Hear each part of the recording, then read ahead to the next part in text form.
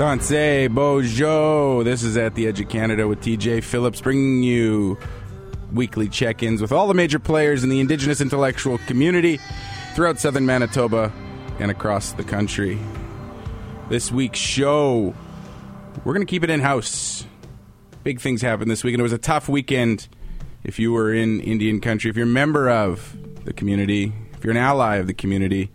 It was a tough weekend. Friday night, as I fade out, Nahiwak, they're our opening for this season. This is season 2.2, episode 6 of At the Edge of Canada. We are live today, and we're live today because of the enormity of this weekend's events, the acquittal of Gerald Stanley, and the lack of hashtag justice for Colton Boushie. It was a topic of conversation between me and many members of my immediate community and my circle here in Winnipeg, not to mention my family back home in Alberta.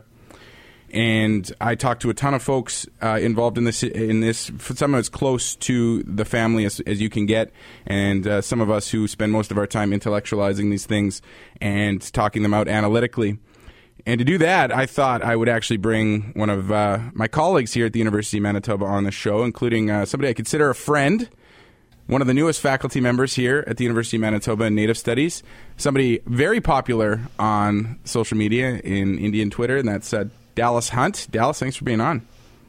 Thanks, Trevor. Thanks for having me. I always like to give people the opportunity to introduce themselves in their language, and I know that you are a speaker of the Cree language, and so I'd love to hear you introduce yourself in Cree, if that's cool.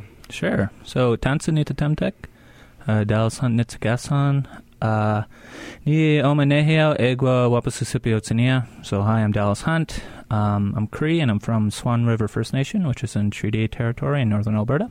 Not to be mistaken with the Swan River in Manitoba. Correct, yes. Which you always have to tell people here that it's not this Swan River, but Swan River AB, not MB. Thank you for coming on the show. We'll just do a little check-in with you and where you're at since you got here. You've been on the ground, boots on the ground in the Red River Valley since January 1st? Was that the day you got here? Yeah. No, I got here December 28th, I'm going to say, right in the middle of that cold snap. Right, minus 50. Winnipeg embraced me with open arms. So. It isn't proper if you don't get a chilly welcome. I think it was about minus 35 when I landed in February 2016. Since you've been on the ground now, you have a lot of work ahead of you, not to mention you're completing your dissertation through the University of BC, but you also have a teaching mandate. What courses are you teaching right now? Right now I'm teaching an introductory Native Studies course, so Native 1240, I believe, NATV 1240 is the course code, and that's an introduction to Native peoples within Canada. I'm also teaching Native 2000, which is contemporary Indigenous scholarship. Cool. And how are those classes going so far? They're going great. One of the joys of being in Winnipeg for me is I'm from the prairies, so from Alberta, where when you grow up in the prairies, there's a high likelihood that you're going to see a lot of Indigenous communities and peoples just in your everyday life. So, which is not to say that when I was in Vancouver recently that there were no Indigenous peoples there. Communities, of course, there are.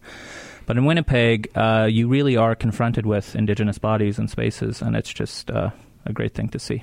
Yeah, it was one of the things I noticed too right away coming back from Southern Ontario is just the Indigenous population is so high in this province. It's awesome to see, niches in all sectors is what I like to say. As for your work itself, you're trained as a lit scholar. I'm sure you've been asked this before, but could you give me the elevator speech of what you work on proper? I love this question, Trevor. Thanks for asking it.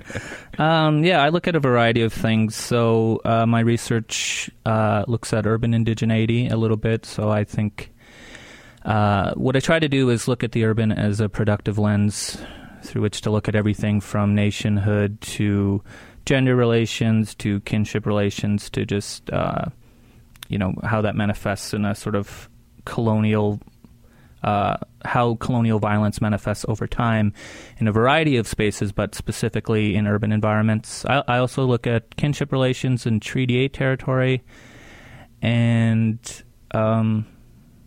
yeah, I'm going to stop there. It could probably keep going, and one of the reasons why I wanted you on the show is precisely for that little snippet, how colonial violence manifests itself over time. And we're going to get to that when we dig in a little bit deeper into some of the historical and biopolitical reasons as to why Gerald Stanley got an acquittal in that trial. Before we set the groundwork on that, I just want to let people know that you can check Dallas out on Twitter. Dallas, what's your Twitter handle? I believe it's just my name, so Dallas_Hunt. And he does Cree Word of the Day. That's where his social media cachet comes from, right? Is that what launched you into the superstrata, other than trolling LeBron James or any other famous basketball players? I wouldn't troll LeBron. I stand for LeBron. No, basically what happened was I joined Twitter because I was interested in the discussions that were going on there and all the wonderful, creative, sort of vibrant discussions and people, and it just was a great place to encounter other Indigenous peoples from across not only Canada but globally as well. And what I started to do was I just started to so I'm not a fluent language speaker, but it's something that I aspire to and hope to someday become. So what I started to do is just tweet a word of the day for myself. I'd say it 5 to 10 times, write it down 5 to 10 times, and then after that I would tweet it. And then what happened was, people started to just take an interest in that. So. Yeah, and I think that's one of the first places I saw your Twitter was on Cree Word of the Day, and it's always a fun one to retweet. It's usually topical, too. There's usually something that you retweet out, some word that makes sense. I think for LeBron James, you had, was it crying or to cry was the Cree word that you were... Yeah, it's a motto, and it was after he won the finals championship. He was hugging somebody and crying, and seemed appropriate. That was appropriate. It was good, and you're always usually spot on with those tweets. All right, so I talked to you. We hung out for Saturday night. We were texting about this on Friday. We chatted about this yesterday, and before we came on air, the acquittal of Gerald Stanley in his second-degree murder trial for the murder of Colten Boushie. If you're not familiar with the details of this case, we're going to work backwards from where we're at today. Where we're at today is Gerald Stanley was acquitted on Friday. On Saturday, there was multiple actions throughout Canada, protests in Vancouver, Saskatoon, Ottawa, Winnipeg, Edmonton, Calgary, including some reserves. I know OCN held a protest in action. I'm sure there were other spaces that had it. And then today, after Sunday, after a day of coffee and contemplation, it seemed now every intellectual that we have in Indian country is starting to weigh in on this. Politicians have started to speak about it. There was a document released in which you were undersigned in by academics on the prairies that were basically a call to action on how to teach this moment. So where we're at today is we are processing these feelings, and we're processing how it felt on Friday. I know folks who, for example, Dallas, I know one of my close colleagues was at a wedding and said, I'm just not going to think about this until after this wedding so I can deal with how I feel about all of this. And now it's Monday morning, and we're talking about all of these different things. Robert Jago's written about it. We've seen multiple tweets. Where do you feel like this is at? One of the words I heard you say before we went on air was it feels overwhelming almost to see all of the content coming out that's trying to analyze the verdict and what this means for Indigenous, non-Indigenous relations, what it means for reconciliation. How are you feeling right now with just all of this knowledge being shared and all these critiques coming out? Yeah, I think it's quite interesting. There are a lot of incisive, very good pieces out there, analyses. But you're right. There has been a sort of, after the verdict came down, there's been a sort of very prolonged, or seems to be from the minute the verdict came down, engagement with what had gone on in the case. And it is overwhelming in the sense that we're getting more details as we have throughout the trial, but also that it's a thing that I think affectively affects a lot of people in ways that are both intellectual, of course, but also in ways that are emotional and psychological, and just all of these other sort of attachments or entanglements that kind of associate themselves with these things. So when I said it was overwhelming, I was speaking to not only the sheer amount of information, some of it is misinformation, of course, but also the sort of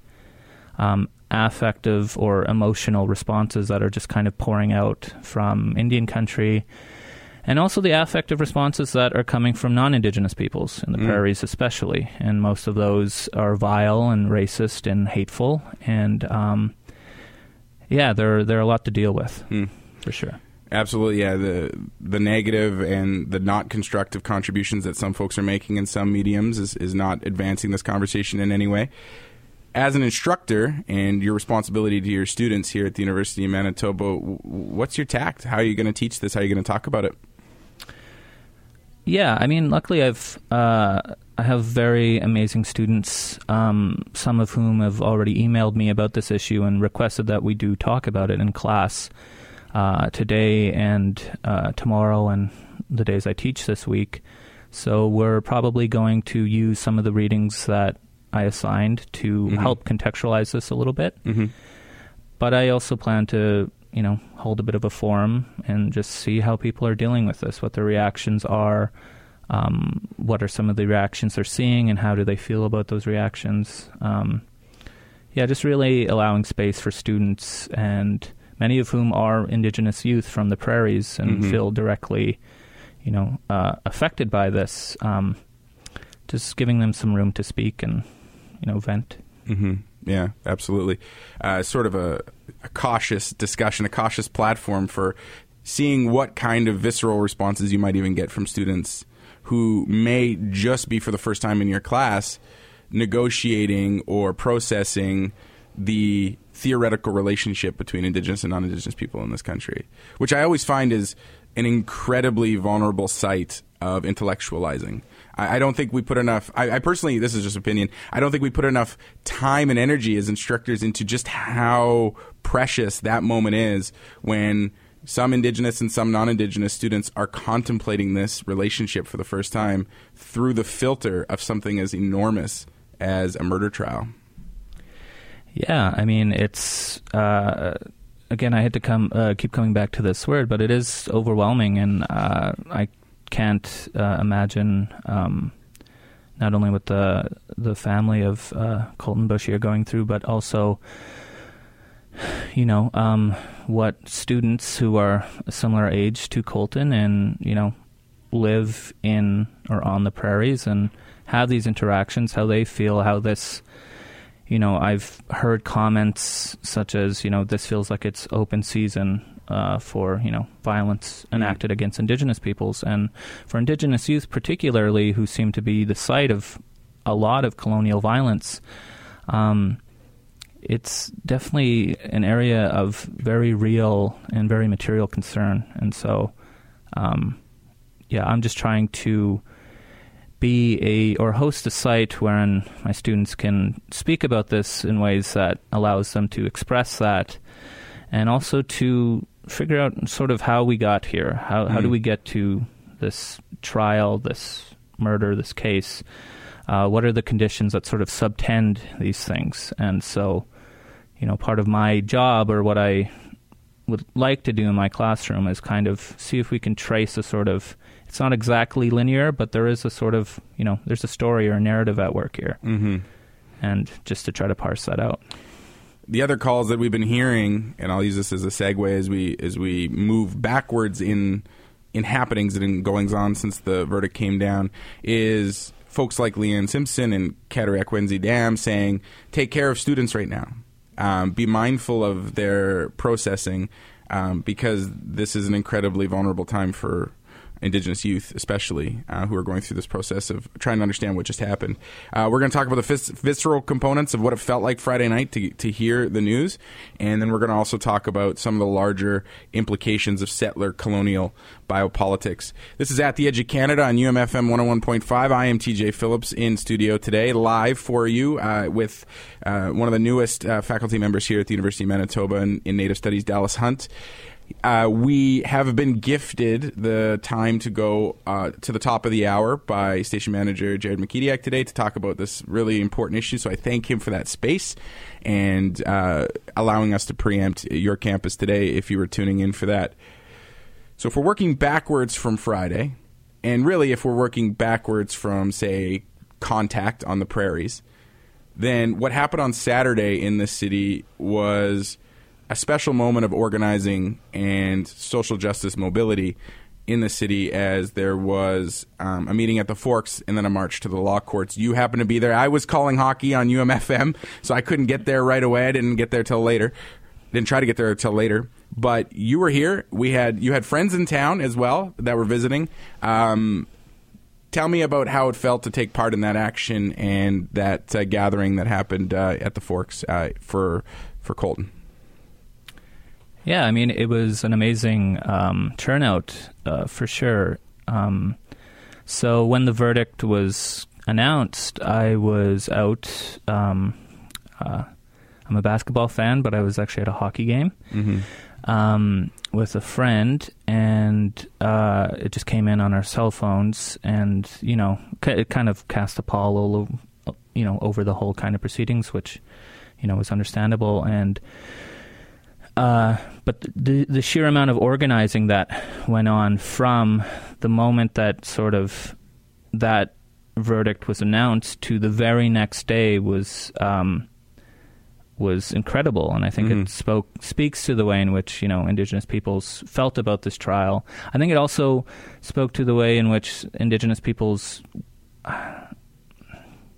were somewhat expecting an outcome like this, and so everybody was quick to mobilize. The turnout was great, and there were speakers. Everybody, extending their support and solidarity for the Bushy, Baptiste, and Tutusis families. And yeah, we marched to the courthouse, and it was great. It was a vibrant place of solidarity, of rage, of love, and it was a sight to behold. Yeah, I was on Twitter all Friday night after the verdict dropped, after I got back from calling hockey, looking to find out when Winnipeg's news was going to drop. Was seeing Ottawa, Saskatoon, Edmonton, Calgary, Vancouver, Victoria, all of these places where protests were going to happen. I think it was Monique Woroniak from WPL was the first one I saw tweet out the exact location. I think Negan Sinclair was on that as well. But it was Erica Violet Lee, who's from Saskatoon, and who was tweeting out all of the points on the hashtag Justice for Colton Bushy through that tag. Yesterday, we were intellectualizing a little bit about what social media does to this process, and I had said to you, I felt echoes of Idle No More in this quick organizing, and we were thinking through the ways in which that pulse is still alive and how it can ignite so quickly to organize very fast. The verdict came down, 7:30 our time, 8:30 our time Friday night. By 2 p.m. the next day, we had 1,000 people marching down Broadway Street. The question I have for you is a little bit more analytical, though. The question I have for you is, why is protest so important for Indigenous and non-Indigenous allies in the wake of this verdict? Why do you think it's so important that we did go out to march? What does that do for social justice? Yeah, I think that's a huge question and an important question. I think it does a variety of things. I think it hopefully allows people to register the sort of immense rage and grief and sense of injustice that Indigenous peoples are feeling about a verdict such as this. I think that it lets them know that this is not okay, and that Indigenous peoples and communities are not okay with this violence continuing, unabated, and that even the act of walking in the streets of Winnipeg is a radical action. Taking up space, stopping traffic, these are all things that, assert that Indigenous peoples are here, and they're very much continue to be here and will be here into the future. And so protests, what that, I think, hopefully allows people that are maybe not sympathetic to these issues or to Indigenous peoples more generally, it's my hope, and I'm sure the hope of many, that these protests allow them to register kind of, Indigenous vibrancy and vitality in life, and especially in a time when, these very same peoples are a part of, or perhaps complicit in, a system that is so heavily invested in Indigenous death. It is a striking juxtaposition from the acquittal of the murder of Colten Boushie to the immediate organization and activity and action of Indigenous folks. You're right. That is a completely stark juxtaposition. And the actions are so important because it reminds me of the way in which folks rallied to Trump being elected or rallied to Canada 150, how that there needs to be a peaceable or peaceful resistance to actions that can't be stopped. Even with perceivably democratically elected processes, that there needs to be a way for the moral majority to voice its opinion. And in this particular instance, this model, this theater, marching down Broadway or any other street towards law courts especially, I was curious what you thought about that as a symbol, as folks marching from spaces of intersection to spaces of the judicial system. Yeah, I mean, it was very fraught, the entire kind of proceedings. I should say that the organizers and the speakers that were at the march did say that this was a march of peace and love for Indigenous peoples themselves, but for non-Indigenous allies who, support the Boushie family and Indigenous peoples more generally. So I think part of what a protest can do is allow people like that to also voice their discomfort or displeasure with a system that allows for these things to happen. So there were a lot of non-Indigenous allies or accomplices or whatever you would call them at the march as well. As to the kind of spatial configuration of it, it was quite interesting to be surrounded by so many Indigenous peoples, to hear, singing, the drum, and just, outbursts of anger followed by people comforting one another, and then to be, positioned directly across from the courthouse and to be surrounded by police vehicles. Many of these objects or symbols are are symbolic of the larger processes that kind of went on in the case. So it is striking to be simultaneously honoring Colten Boushie, but also being surrounded by such a heavy, punitive kind of system as well. It was quite striking. Strikes me just now, and this is not to undercut your point in any way, Dallas, but the notion that what happens when intellectuals protest is that you get this very intense self-reflection that's also happening at the same time. It's just one of those weird things that we do when we're analyzing every dang thing that we do, and even when we're protesting and doing something incredibly embodied, or we're being embodied sites of resistance. Yeah, I think that also what the protests allowed many of us to do, I think, was to actually, express this grief and rage. Yeah. So I think that I am in academia, and I spend too much of my time, I would say, thinking about stuff. It did allow space to actually just feel things and to embody, sort of feel this kind of, a whole variety of, or litany of feelings. But it was hard not to notice, just in a sort of sensory way. I know the presumption is, or the way it's framed, is that the police are there to kind of, make sure the progression of peoples can flow in a way that's uninterrupted and, is safe from potentially some sort of violent incursion from people that might not support what this protest is about. But it still is quite striking to see, I think for Indigenous peoples in general, and I don't want to, overgeneralize here, but seeing, police officers sometimes can be a very triggering or sort of can cause a variety of emotions to kind of manifest themselves. So I was also very much impressed by the sheer will of everybody to just focus their attention on what this march was about, and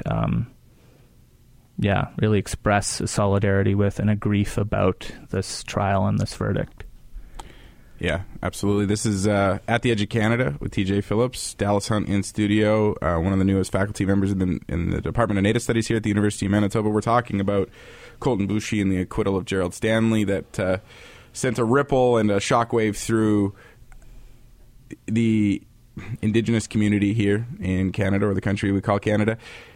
The feeling, though, is that there was a ton of apprehension. And as we dig into the back half an hour, as I said, your campus today being preempted so we can have a little bit of space to talk about this trial and this verdict, is that when this dropped on Friday night and we were all doing our different things, I was on the air calling hockey, you were at a hockey game, some people were at weddings, as much anger, immediate visceral anger that we had at seeing that he got off, there was still a huge dose of cynicism from Indigenous folks knowing that he probably was going to get off.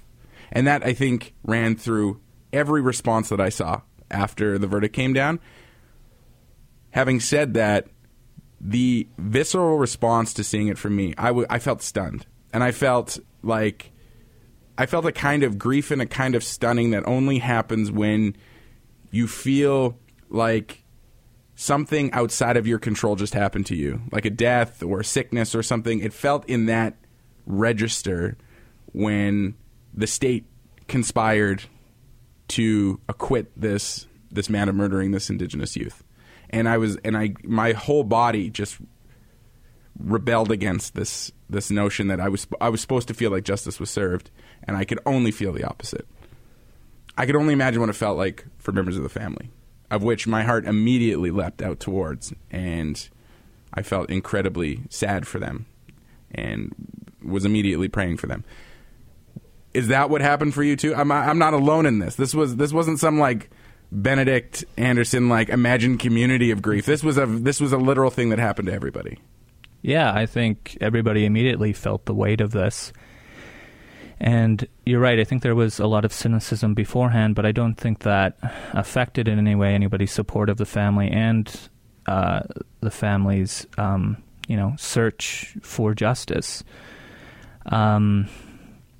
It is a strange kind of phenomenon to sort of appeal to the very systems that seem to be inflicting violence upon you, right? So, but unfortunately, those are the mechanisms that we have at our disposal right now. There has been a campaign historically to make things like Indigenous law, perish or cease to exist. And while I don't think that has totally succeeded, it isn't the sort of dominant paradigm of how we, administer justice between each other and people that we have relations to, both Indigenous and non-Indigenous. So what I will say is I too felt the weight. I will admit, one of those cynical people who, while I didn't necessarily think that Stanley would be acquitted, I thought there would at least be a manslaughter charge or something. Yeah. So when there was just a complete lack of anything resembling justice, it was, I was at a loss for words, similar to you. So yeah. So let's dig into the absolute. What's the word we've been using? With a P. The preposterity. How preposterous the defense of Gerald Stanley was. So he was acquitted of second-degree murder, and they never even talked about manslaughter.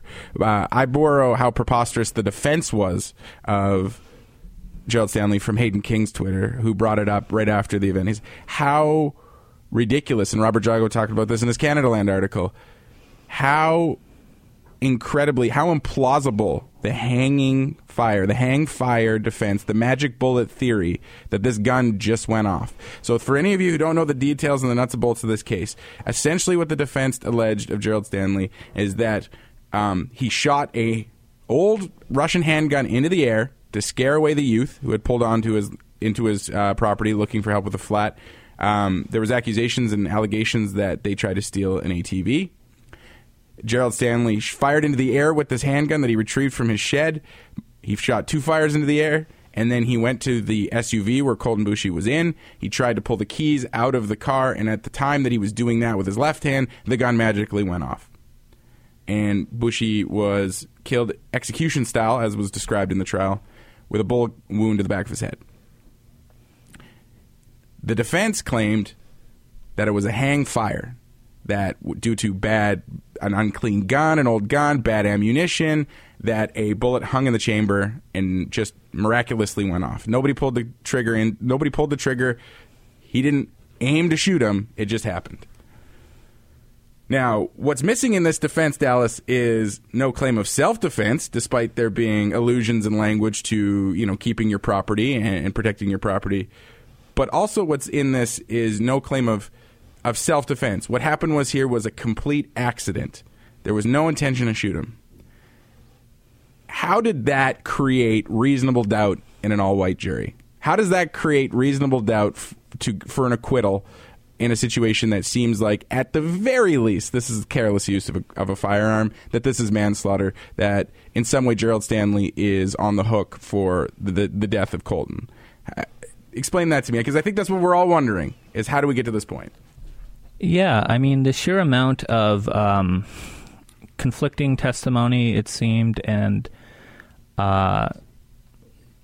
reasons or justifications for the murder of Colton Boushie provided during the trial were kind of flabbergasting in what was being proposed. So the way I tried to understand it was that I guess the claim was that it was an accidental misfire or hang fire. I believe the defense at one point wanted to use a Reddit thread to somehow prove that, which was also ridiculous.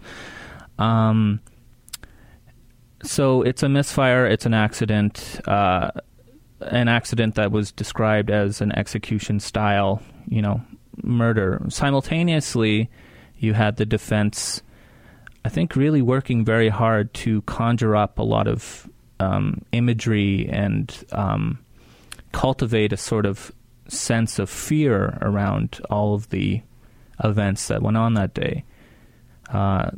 The defense said that it was Gerald Stanley's castle, and that, wouldn't you want to protect your castle? I mean, a castle already is kind of loaded, especially in a place like Battleford, with all this sort of fraught historical colonial imagery.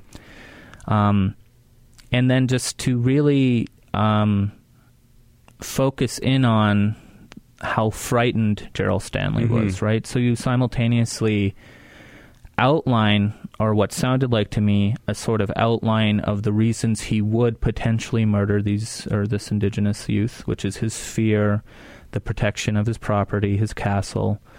And yet it's also described as an accident, a misfire, or a hang fire. So you simultaneously sort of have the defense, at least I feel, sort of providing a dog's breakfast of excuses, right? It was a misfire, but it was also potentially self-defense, or if we're not going to say something like that explicitly, we're certainly going to apply it to the language we use and through the imagery that we're going to sort of deploy for this kind of for this defense. I think that it was an appeal made to an all-white jury, and I think that the defense asked the all-white jury to put themselves in Jerry's boots, or whatever the phrase it was that they used, to feel this sense of fear, to make it palatable or palpable, and to make it seem as though he was justified in what was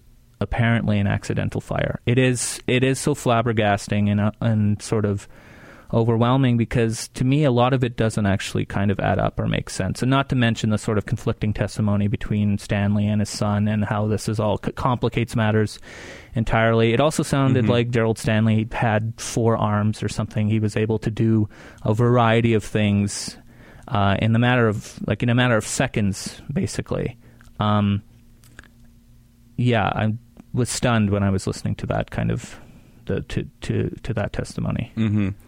And I think Hayden King's tweet and the way that you articulated it right there, this notion that it's flabbergasting, that it's stunning, that how can we invite reasonable doubt into this explanation when the only thing I doubt is the explanation itself. There's nothing inherently compelling about what the defense painted as the picture in response. And what's feeding this as we continue to move back, now that we've addressed the verdict, go back to pretrial and the selection of the jury. And Stanley's defense counsel challenging every Indigenous candidate for the trial, creating an all-white jury where we can presume now that a group mentality or some kind of non-factor in that jury deliberation that only lasted for about, I think it was like 19 hours or something, that there was nobody in there with a dissenting voice that said, no matter what happens when people come into your property, you cannot murder somebody.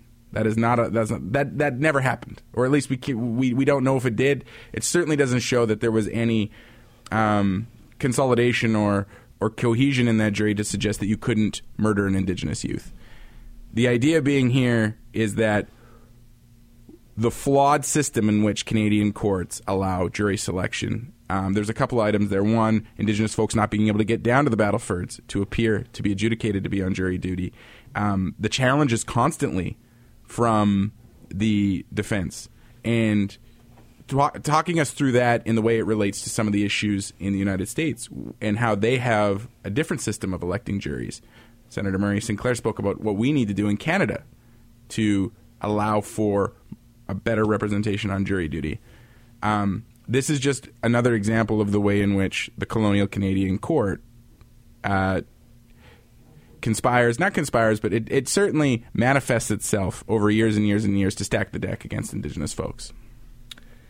Yeah, I think I was reading, or I had heard, and the statistic or fact might be off, but I think I heard it a few times, was that I think the Indigenous population within Saskatchewan is something around 10%, say. And obviously this is concentrated higher in different places geographically across the province. There's going to be more Indigenous people up north, etc. But all that aside, if Indigenous peoples are at least a significant portion of the population in Saskatchewan, you would think then that there would be some representation by an Indigenous person on that jury. And yet what the defense did was basically dismiss anyone that they thought might possibly be would disadvantage their client, I guess, in any way.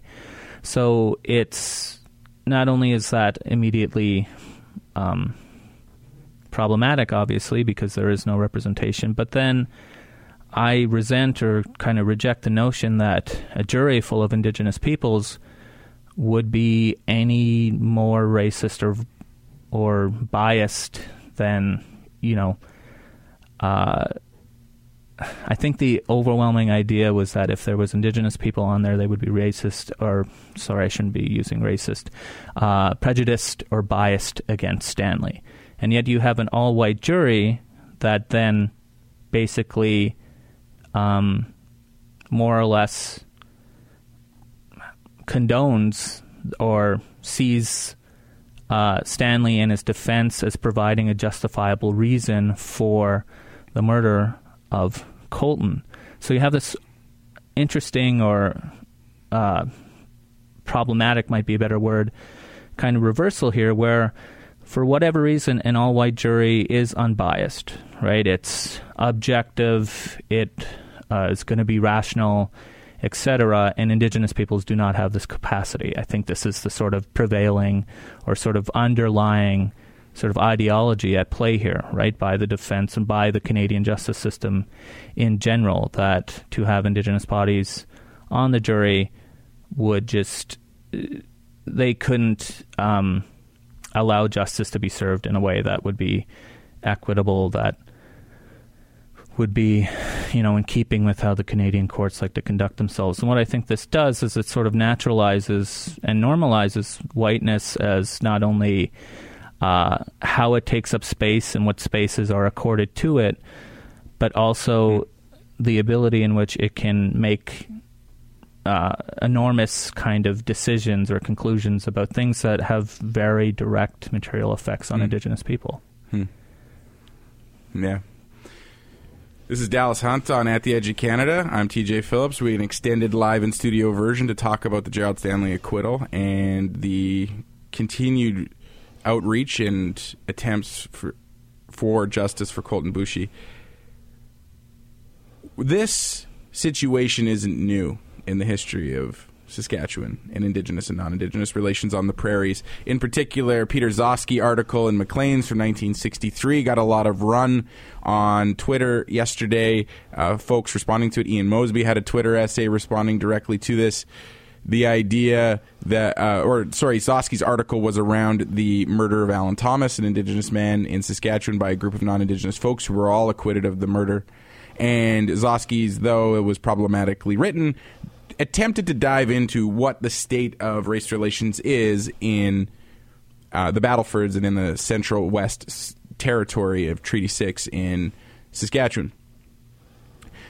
There was a big push on Twitter, I felt like, from the Indigenous commenters on Twitter to reject the idea or reject the articulation and representation of Saskatchewan as the Mississippi of Canada or southern United States in the 50s, playing itself out in Canada, when in fact this is actually what happened over the weekend. This is Canada Indigenous state relations since contact.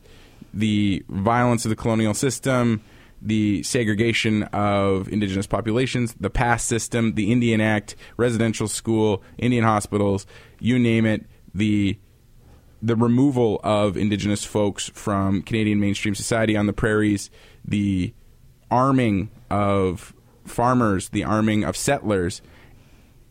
And it was all summed up in one very pithy tweet, really smart tweet by Leonard Sumner that said, "They built the jails for us, they built the courts for them." And give us your sense of this, what I think you would say is the manifestation of colonial violence over time, how this is yet another example of that manifestation of colonial violence over time. This isn't new. This isn't isolated. This isn't the specter of Mississippi in the 50s. This is the lived reality of Saskatchewan right now, today, in 2018.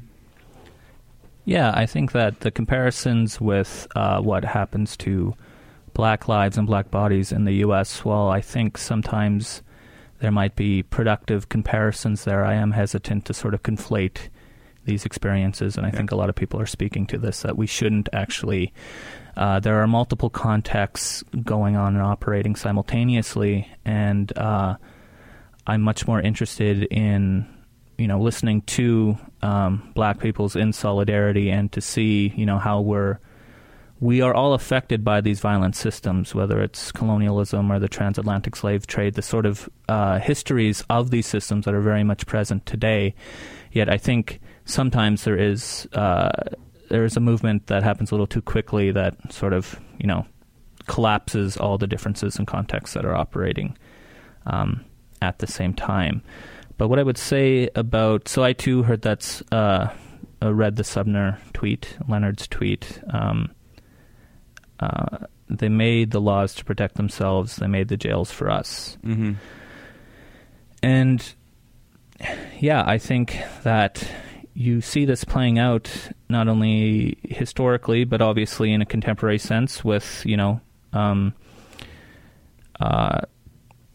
Gerald Stanley being acquitted and not facing anything resembling a sort of kind of what could be articulated as justice. You see this with the overrepresentation of Indigenous peoples in the prison population right now. I think I read somewhere that it's upwards to 80% in Saskatchewan. So you see this in very material, bodily ways, in the ways in which certain people are allowed or overrepresented in particular spaces. But yeah, I think you're right to bring up that history of residential schools, of the clearing of Saskatchewan for settlement, of the pass system, which is really what the resonances of the past system in this case, I don't think can be ignored either. It's Indigenous youth were not in the spaces that are accorded to them in certain settler imaginaries, so therefore, by virtue of not being in those spaces, some sort of punitive action is going to occur, and in this instance, it is a extreme physical violence. And all of these things are operating, simultaneously. This is what kind of settler colonialism does, right? It eliminates to replace. So what it does is it attempts to eliminate Indigenous bodies, Indigenous cultures, politics, by whatever means necessary, and then it seeks to replace this with, another sort of order or regime, right? In this case, it would be a sort of settler colonial regime. So in that way, settler colonialism is productive in the sense that it produces another legal ordering. So in this is how we see a system that allows someone like Gerald Stanley manifest itself, right? It's most definitely tied to these histories of displacement, dispossession, starvation, all of the things that not only moved bodies across space, but attempted to eradicate bodies within those spaces entirely. And the way this manifests itself with Colton Boushie and the other Indigenous youth being present in that space is things that we've seen historically, which is when Indigenous peoples enter spaces that in settler imaginaries they are not supposed to be in, they are met with overwhelming violence. And I want to tease this out just a little bit. The way that you said when Indigenous youth are not in the space that the settler imaginary accords to them, what is the idealized settler space or imagined space for Indigenous people? I mean, I think that's a tough question because I think the answer is in some ways horrific. It's also in some ways strategic. And in also another way, it's assimilative, and it's also an ordering. It's its own ordering of space. So when we think of what were the trespasses, the Canadian court system likes to suggest to us that the first and most primary trespass was that into Stanley's property. That is the most literal example of that trespass. But in the settler imaginary, phantasmatically, where have Indigenous bodies actually trespassed here? Yeah, I think that when you mentioned the idealized sort of site or space that settlers or that settler imaginary might accord for Indigenous populations or peoples, I think that ideally for settlers and what the history of settler colonialism has sort of indicated to everyone is that the idealized space would be in the ground for Indigenous peoples not to exist entirely, right? That said, I think that the sort of trespasses that happened here, I think it's ridiculous for Indigenous youth and Indigenous peoples from Saskatchewan to feel like they're trespassing on any lands that historically have been their ancestral homelands, right? So the logic that it was Gerald Stanley's castle, and therefore he has to keep the, hordes at bay that are trying to scaffold or get over his, castle walls. So that whole imagery that it evokes, I think is incredibly problematic because it doesn't account for the fact that Gerald Stanley's castle is on Indigenous lands, right? And these lands are acquired through a variety of means, whether it's outright dispossession and displacement, whether it is through what is supposed to be the shared tenure of lands through treaty or something like that, sort of. But, yeah, in this sense, what these Indigenous youth did was they entered into private property, which, again, doesn't accord with how Indigenous peoples may perceive of this land, right? But this is certainly how the defense framed it and how Stanley undoubtedly thought about it at the time, and therefore this, for whatever reason, warrants immediate violence or their death. So the trespassing here is happening not only in a physical or bodily sense, in that these Indigenous youths are going into a space that by all means is their territory and they should have access to, since historically it's Indigenous lands, and being met with this violence from Stanley. But they're also crossing a sort of imaginary, right? They're entering into a place where it would be inconceivable to see them there, meaning this is my private property, get off my land, get out of my castle. Mm-hmm. And so... And this happens all over Canada, right? And it actually doesn't, the context, whether it's rural or urban, it always seems as though Indigenous peoples are in too many spaces or taking up too much space, always, to a sort of settler colonial imaginary. And so, yeah, the crime, as far as I can see it, that Stanley and the defense may have sort of conjured up that the youth were doing that day, Indigenous youth, was simply existing in spaces that historically they've been allowed to exist in, but in the contemporary moment that is framed by all these sort of settler colonial mechanisms and regimes, they should not have been in because of these sort of colonial logics. I like the way that you unpack that in terms of colonial logics, because what this case ultimately did, whether it's to the meta-narrative of settler colonialism and biopolitics, or the literal trespassing of Indigenous folks into private property, and I'm using square quotes on the radio, to the hang fire and the magic bullet theory, the introduction of reasonable doubt and the plausibility of an implausible action, to the actions in the street to disrupt Canadian mainstream society, to let them know that we're not okay. And then the analysis and the intellectualizing now today and what's happening over the weekend all seeks to go back to the same essential point, that we're being distracted from the fact that an Indigenous youth was shot and nobody is going to receive a punishment for that. So even with the means that are open to us to seek justice, they are wholly inadequate in providing necessary action in a situation that is so uncomplicatedly disastrous and tragic for Colten Boushie's family. So I think that I appreciate you coming on the show today. Before we go, I'll get you out of here on this. What's next? I know that there's formal appellate processes. They can appeal, or the province can appeal on behalf of the family. There will be more actions. I know that most of Indigenous Canada is waiting with bated breath to see what happens in the Raymond Cormier trial and the death of Tina Fontaine, which could be another disastrous blow if he's acquitted.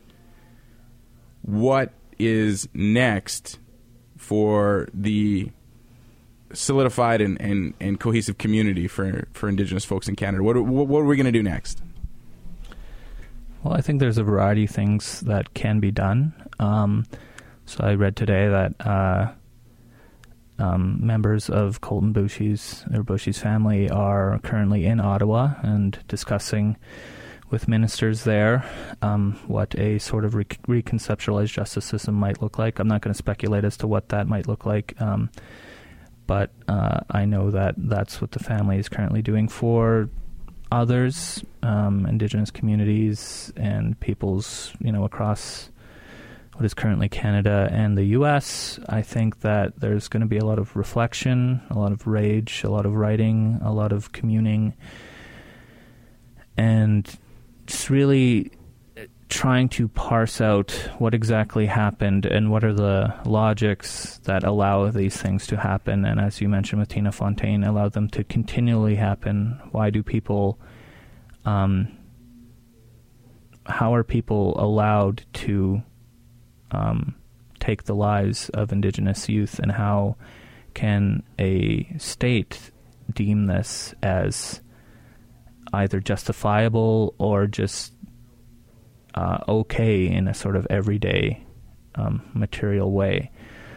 I look forward to the immense amount of creative and critical work that Indigenous scholars, Indigenous communities are going to do around this issue, the writing that's going to be done, the thinking, the sharing of grief. I think that this is going to be, it's certainly going to alter the landscape in a way that it is going to allow for all sorts of sites of hopefully generative change. I also hope too that Indigenous peoples, continue to live their life and to feel joy, because this system so routinely disallows us or prohibits that joy or punishes us for this joy. So I hope that Indigenous youth will be able to, go for a swim and go into lands that are historically their ancestral homelands, and to just not fear the threat of violence and immediate violence. So I know what I'll be doing personally is will continue to write about it, and I will speak with my students or the students in my classes about it, and just continue to hopefully be a site of support for not only Indigenous peoples across or throughout what is currently Canada, but also for Colton Boushie's relatives as well. I know Jade a little bit, and I know some of the other people involved in this, and so I want to send them all my support and love. And yeah, well said, and that goes up for me too. Nothing but love for the Baptistes, the Tatuses, the Boushies. We're with you, we're thinking about you, and we're fighting with you and for you on this as you continue to fight against a system that was rigged from the start. If you haven't seen the video yet of of Gerald Stanley being escorted out of the courtroom after the verdict was read, it's been flooding through Twitter, flooding through social media. The cries of disbelief and of anguish from his mom, devastating and heartbreaking to listen to and watch to. But a juror ran out. Gerald Stanley was rushed out by police, and I was saying this to Dallas yesterday when we were prepping for the show. That is the physical embodiment of getting away with murder in Canada. That's exactly what it looks like as the cops run you out of the courtroom. Yeah, it certainly looked that way. Certainly looked that way. Dallas, for all you do in Indigenous literature research, Indigenous activism actions, supporting the revitalization of Indigenous languages, working with Indigenous youth, Indigenous pedagogies, and representing Treaty 8 and your home so proudly, thank you, and thank you for coming on. Hi, Hexay, thank you. We are, this was an extra extended version of At the Edge of Canada that Dallas was happy to join us on. Appreciate you tuning in. Again, the fight continues, everybody. Thank you for tuning in to At the Edge of Canada. At the Edge of Canada is recorded at the UMFM studios. It's on the traditional Treaty 1 territory of the Anishinaabe, the Cree, the OG Cree, the Dakota, and the Dene people in the homeland of the Métis Nation. We'll be back next week with more check-ins with all the major players in the Indigenous intellectual community. Thanks, everybody, and you can catch me on Twitter at TFillers.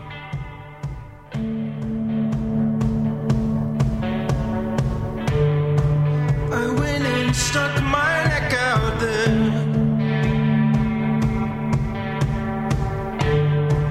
I went and laid down my head,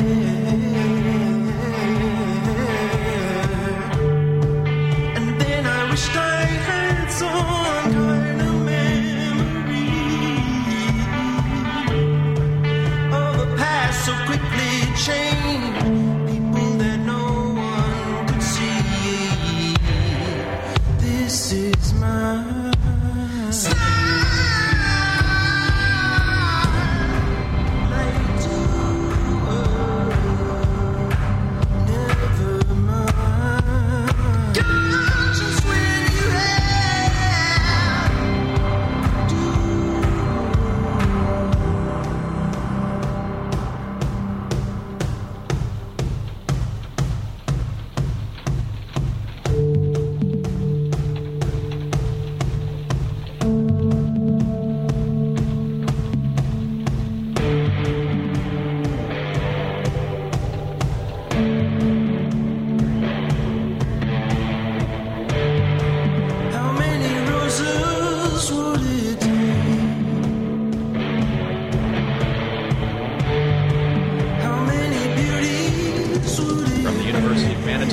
Winnipeg. You're listening to CJUM 101.5 FM, your hit-free radio station.